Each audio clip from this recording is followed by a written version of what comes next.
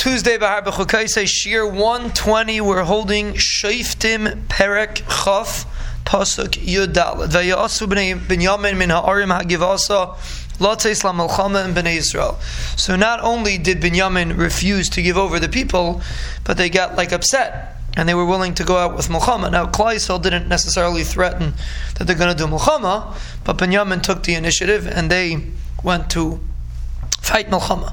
Vayispak to Bnei Binyamin b'yemahu me'ha'arim esrim v'shisha elaf ish sheilef charav. They had 26,000 people that were holding swords. Levad mi'yesh v'hagiva. Besides the people that lived in the Giva, hispaktu shva me'yis ish bachar. They had 700 young men.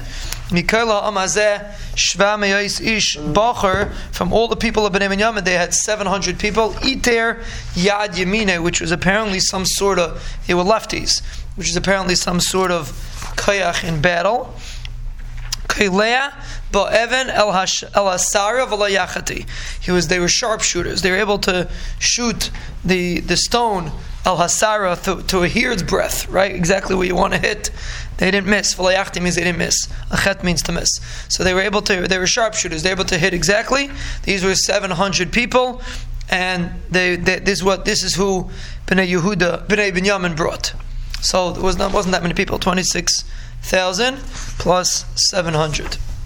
V'ish Yisrael hispaktu levad Binyamin arba me'is elef ish sheilef charav kol ze ish milchama. Klal Yisrael had 400,000 people. So it was a little bit like the story of Hanukkah. 400,000 people connected 26,000 people. Vayakum vayalu beisel vayishulu beilokim. They asked their Bnei Shalom v'yemer bnei Yisrael miyalon betchila malchama. Who should go first to Mulchama and Bnei Binyamin? V'yemer Hashem Yehuda betchila. Yehuda should go first. Vayakum bnei Yisrael b'abayke v'yachanu ala Giva. Klal Yisrael came in the morning and they camped by Giva. So if we would have to describe what we expect to happen, we would say Klal Yisrael was here with Mesiras Nefesh. They're coming to defend the covet of the Rebbeinu Shalom, and obviously they're going to win the Mulchama. Number one, they're coming with Shem Shemayim. Bnei Binyamin were Rishaim. They had terrible Averis, and they were defending over Avera. For sure they should lose. And also, technical reasons, Bnei Yisrael were a couple times the size of Bnei Binyamin. So there's no Shaila. Vayetze ish Yisrael ha-Mulchama ibn Binyamin vayarchu itam ish Yisrael Mulchama ala Giva. Klal Yisrael went out to fight with Binyamin.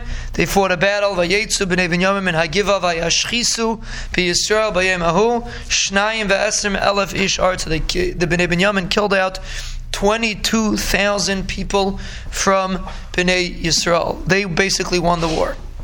Klal Yisrael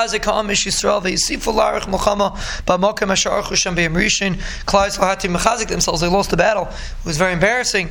So they were mechazik themselves to fight the battle again, but they didn't fight yet. They cried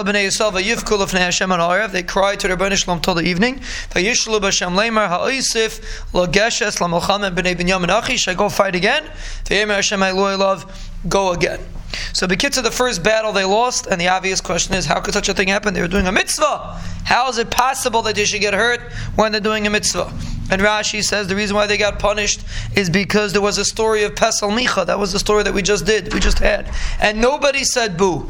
And all of a sudden, when it comes that someone got hurt, something with a human being, all of a sudden now everyone gets upset, everyone makes a Mulchama. And that's what the Bnei Shalom had a big time. You want to come with Kanos? Come with Kanos. But you first have to come with Kanos, Keneged Avodah Zarah. Then you could come with Kanos, Keneged the story with Pelagish Begiva, and that's the reason why Klal Yisrael did not only lose the first battle, we're going to see it got worse as it's going along, but a very important concept to keep in mind.